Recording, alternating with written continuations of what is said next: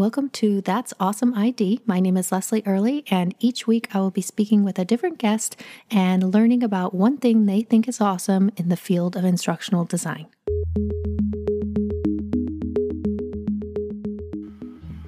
Okay, today I have instructional designer Alex Mitz here with me, and he is here to talk about his transition from education into instructional design in the higher ed setting, and also, which I think is kind of fun, to discuss some of, his expectations for what this role would be like versus the reality of, what's really come to pass in his day to day. So thank you so much for joining me, Alex. Would you like to take a minute or two to introduce yourself?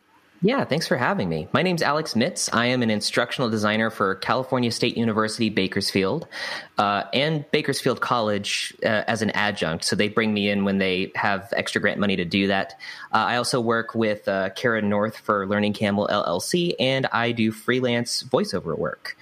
And but the 9 to 5 or the 8 to 5 is instructional design for Cal State Bakersfield. Awesome. So I guess you are still relatively new to this world. So how long have you been doing instructional design full time? So it's January of 2021 now.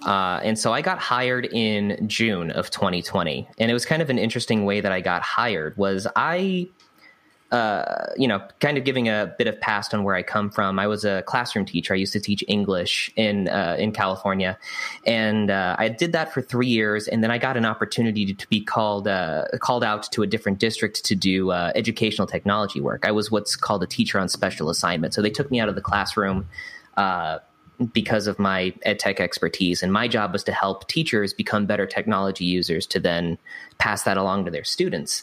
And so I did that for 2 years, and the district that I was in and I weren't really jiving. Like we did for the first year. Like for the first year, it was awesome. And then the second year, there was some administrative restructuring, and it made doing my actual job really hard. I kept getting tapped to do other things that weren't my job. So I'm like, you know what?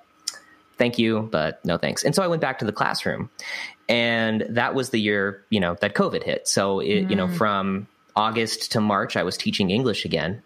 And as much as I enjoyed my new site and my school and my administrator, I was having some issues overall. I'm not sure, how far I want to go into it, but I knew that the move to instructional design was something that I needed to pick up again, because it was something that I was kicking around and studying for and all that stuff.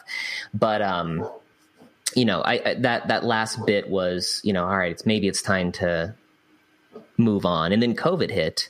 And so I was doing the teaching from home, remote distance learning. It was kind of a panic goji sort of situation. And we did that. We finished out the year. And then I think it was in late May, I get a phone call from my current employer going, "Hey, do you remember applying for this job?" Huh. I went, "Yeah, I applied for this job 9 months ago." Wow. I know. And so I went, "Yeah." They're like, "Do you still want to interview for it?" And I went, "Sure." Because at this point I was doing all the things I needed to do. I was already a regular Camtasia user. I was learning how to use Storyline. I was reading books. I was watching YouTube channels. I was following instructional designers left and right. I was working with my esteemed colleague and mentor, Kara North, to get my feet wet. And then this kind of came along, and I was like, this is it. This might be the path. And so they set me up on a Zoom interview. And I went through and I did the whole song and dance and let them know that my time as an EdTech consultant or EdTech specialist was, relevant to these things. I gave my demonstration, and they're like, "Cool, we have 4 other applicants that we're going to interview, and then we'll let you know one way or the other." And so they went through the rest of the candidates that day, and then they called me the next day and went, "You're the guy." Wow, that was fast. I mean, yeah, it was long to get there, but then at the end, a sprint to the finish, I guess. Well, here's the kicker, is because historically they normally have 2, because my college has 800 faculty members and 2 instructional designers to handle them all. And so then one of the instructional designers left, and I think that was in October of 2019. And they left the other guy, my current partner, they left him by himself until they hired me. But, COVID hit and everyone had started to go online, and then they're gearing up for the entire term to be online. They're like, we should probably give Get this some guy help. yeah. And so that's what they did is they did the interviews, they knocked out all the candidates. They were like, all right, cool, you're the guy. And great story. I'm used to being a teacher where your salary is like a grid. It's like years served versus units post baccalaureate. And so when they called me, they're like, yeah, you're the guy. I was like, great, when do you want me to start? Monday. Yesterday, if you can. And I went, oh, that's awesome. Cool. Can we talk about salary? And they went, yeah, here's this number. And I went, your jaw dropped. Yeah, in a bad way. I was like, oh no, that's not what I want. Like, I was really, it was bad. It was a bit, because that's one thing that's sort of a trend is, higher ed instructional design does not quite pay as well as private or, freelance or any of that stuff. And I wouldn't mind making a lateral move. And I didn't even mind giving up some salary to make this jump, but it was big. And so it was, hopefully HR is not listening to this, but it was like it was a big drop. It was like $7,000 off where I needed it to be a completely lateral move. I'm like, if I can score within 3,000, I can do that. But once again, I'm used to the grid. It's like, here's your number. That's it. There's no wiggle room. Yeah. But then as she dropped the number, all this is going on in my brain. And I went, wait a minute, this isn't teaching. And so I went, hey, can I come back at you with a different number? Mm-hmm. And she went, sure, well, you can do that. And I went, I need this number. It was 7,000 above. And I went, as close to that number as you can get. And, using that language, it gives them permission inadvertently to, kind of shaft you a bit, which I was ready for. I was like, get me as close to this number as humanly possible. Mm-hmm. And she's like, all right, cool. Let me take this back. I should have something for you at the end of today or at the beginning of tomorrow. Next day rolls around, right on the dollar. And so I was like, all right, that's it. I'm out. And so they had me come in Monday and I was just hitting the ground running. It was a lot of faculty's first time online. And so me and my partner were just hanging from the ceiling trying to get everything done. And that's the story of how I got in. Wow. That's actually a pretty good, it's a pretty good story for people who are thinking about making the transition. Because you're right. Like higher ed is significantly lower than what you would be offered in, a corporate position. And I thought your jaw dropped because I've heard stories of people former teachers who are going into starting positions in the next couple of weeks here, and they're making twice. Way more. Yeah. Twice what their teacher salary was. So that's just a little, salary negotiation story for listeners. Yeah. Before COVID hit, I was actually entertaining an idea because I live in California, but I live in the central part of California. For those who don't know California, I live right above Los Angeles, but below Fresno. I don't know how big Fresno. I live right above LA. And so, but San Francisco is about a 5-hour drive north for me. And so I was courting with a different company about being hired as an instructional designer, but I would have had to have driven to the Bay Area because I wasn't in a position to move. But they're like, well, what maybe we could do is we could have you drive up on Sunday night, put you up in a hotel, have you stay there Monday through Thursday, and then you go home, and then you spend Friday, Saturday, and then Sunday morning back at home, and then come back. And they were willing to do that in addition to giving me a salary that was $20,000 or $25,000 more than what I was making as a teacher. So not only a $25,000 bump, but like gas and lodging to bring me up there to do that. Yeah. So yeah, for those thinking of going into ID, private or freelance is where the money's at. Higher ed, not so much, but if you're moving from teaching into higher ed, if you've got the right skill set, the work-life balance is definitely a bit more desirable. I don't know. It's one of those things where teaching is one of those things that's either your calling and it's like in your blood and you can't imagine not doing it or not. And I unfortunately fell into that second group. Like I thought like, oh yeah, I'm gonna be a teacher and ride this out and I'm going to retire, fat and happy. But ultimately it was the bureaucracy of school district stuff that just got under my skin and I couldn't hang. Love the kids, love the content, but ugh. Yeah.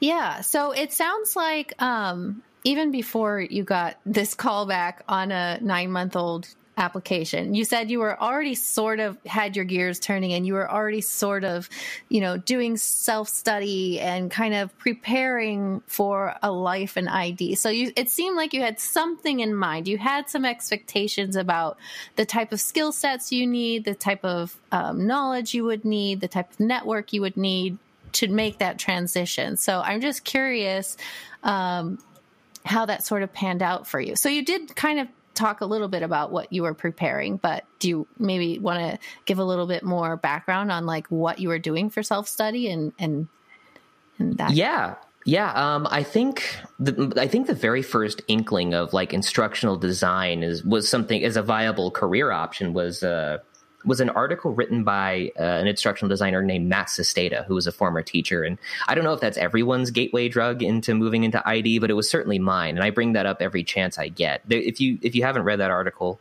for those listening at home, go find it. It's incredible. And it gives you so much hope. And it lets you know that like, hey, you're marketable and I don't know, there's this stigma about being a teacher where it's like, well, once you're in for life. Like you have to get jumped out or something. I don't know. But that's not the case. There's a lot of marketable stuff. And especially if you are tech savvy. So I read that and then I just started diving into the career. Like, well, I was looking at job postings. What do they want? And then I take that list and then I develop and I go, okay, well, they want Storyline. I see Storyline coming up a bunch. It's like, all right, cool. I'm going to go buy like 3 Udemy courses on Storyline. Yeah. And so just burn through those. What else? Go look up the instructional design celebrities of LinkedIn, like Tim Slade and Alex Salas and Kara North and, Matt Sesteta and so on and so forth, and start looking at what they're doing and what they're putting out in the world. What other things of the job, Addy, what's Addy? Okay, cool. I can buy a book on this, buy Tim Slade's book, and so I'm just sitting there just consuming content and setting aside time every day, which is kind of the hard but most important part, is to set aside time every day to like study and learn. And so I felt like I had a lot of the how you transfer knowledge from one human brain into the other from my years of teaching. It was all the nuts and bolts stuff. Like, how do I use Storyline? How do I use, I already had a lot of experience with Camtasia, but that's another. Like the development, not necessarily instructional design or curriculum design, but more like the e-learning development side of it, which is where we're kind of lacking when you're just a teacher. I mean, I shouldn't say just a teacher, but like, that's the sort of stuff that you wouldn't have as much experience with. Right. And I think boning up too on things like Addy or, curriculum development in a more formal way helps. Like, even though it's things that you know them as something else. So it's almost like you have to translate your knowledge into a different language. Mm-hmm. And so I think having done that helped me score this job that I'm currently in now, is that I was able to talk about it in a way that made sense to me. And I didn't feel like I was just regurgitating keywords or buzzwords that I would hear on LinkedIn. It was like, oh, I understand this concept, but I understood it a different way in teacher land. Yeah. So like really just kind of taking what you know and repackaging it in a way that's translatable to the job you're currently seeking. I think that's a really important step. Yeah. So you were doing all of this kind of research study, and just kind of mentally preparing yourself for this transition. But once you got this call back and started interviewing, did you find that you needed all of this as you were moving into a higher ed position? For a higher ed position, no, I don't think so, because it was totally different than what I had expected.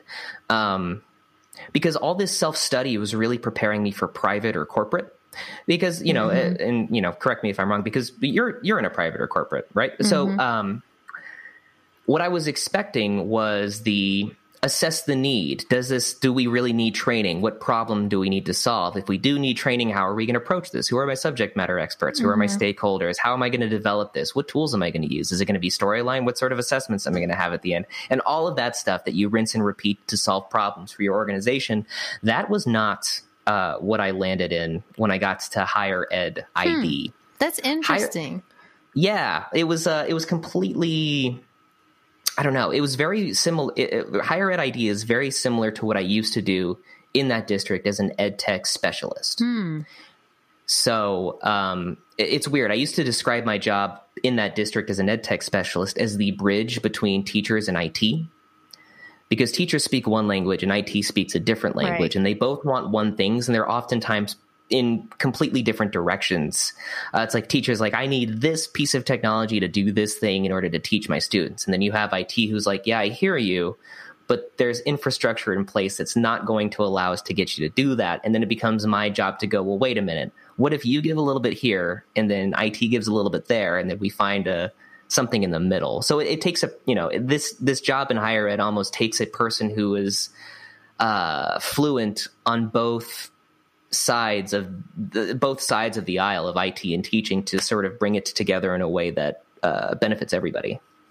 Yeah, so that's interesting because I've talked to Dr. Luke Hobson a little bit about higher ed in a previous episode, and it's interesting. I wish I knew more about the higher ed ID position, because I really don't. It's still like behind a cloak of, vagueness to me. But it sounds like what you're saying is that, if people are coming or looking to make the transition and they're coming from that ed tech kind of place, that might be an easier transition than to go from K-12 ed tech straight into corporate. Although I'll name drop here for a second. I do know that Erica Zimmer came from a very similar ed tech position, and she did get into a really nice corporate ID position with that experience as well. So it's like not set in stone, but it sounds like what you're saying is that if you come from ed tech, making this jump into higher ed ID isn't too much of a stretch.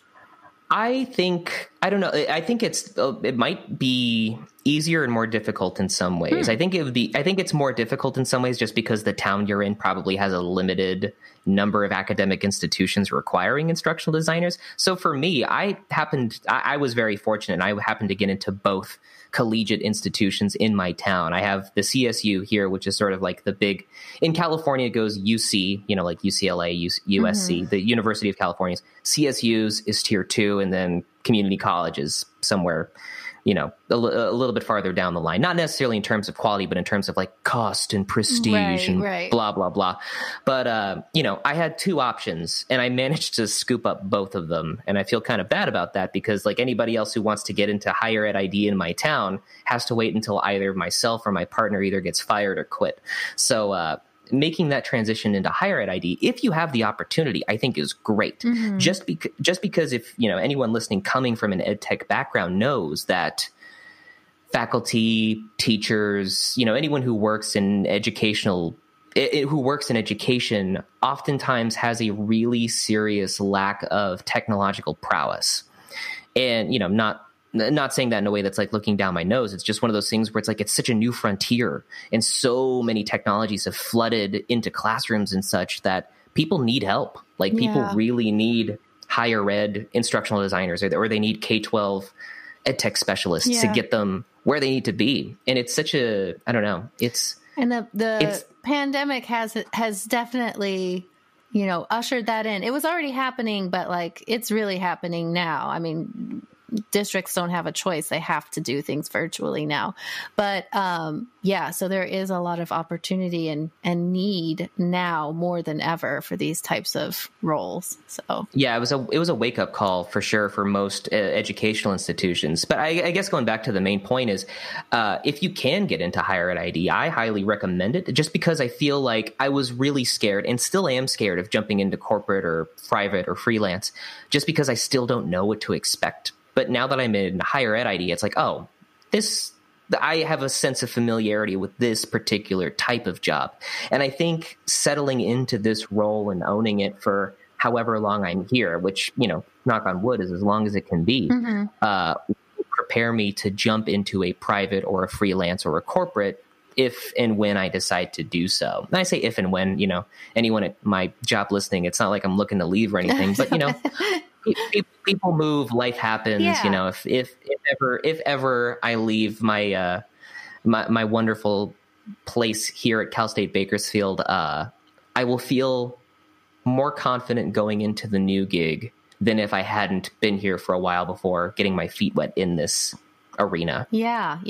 And I would say, I mean, since I went straight into corporate from, I went the other way.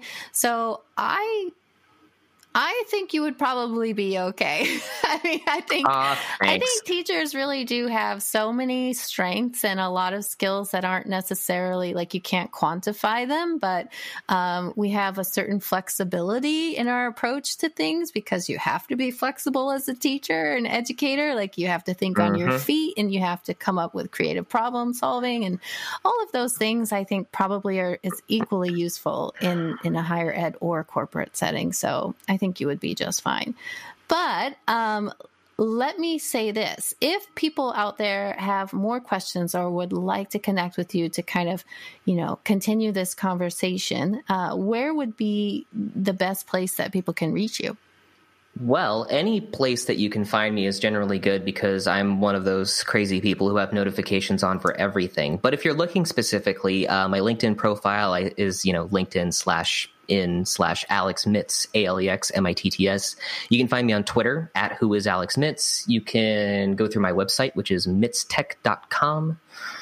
And I think those are the main places. So, and I'm also really responsive too. I was very fortunate to be part of the ATD Emerging Professionals Showcase along with you. And I don't know if it happened to you, but my LinkedIn exploded immediately after that. And people just reached out and wanted to talk. And I've had long conversations through LinkedIn messaging. So feel free to reach out because I am a real person and will really respond to you. Yeah, that's great. All right. Well, thank you so much, Alex, for coming on and kind of sharing your insights into the world of higher ed ID right now. Thanks.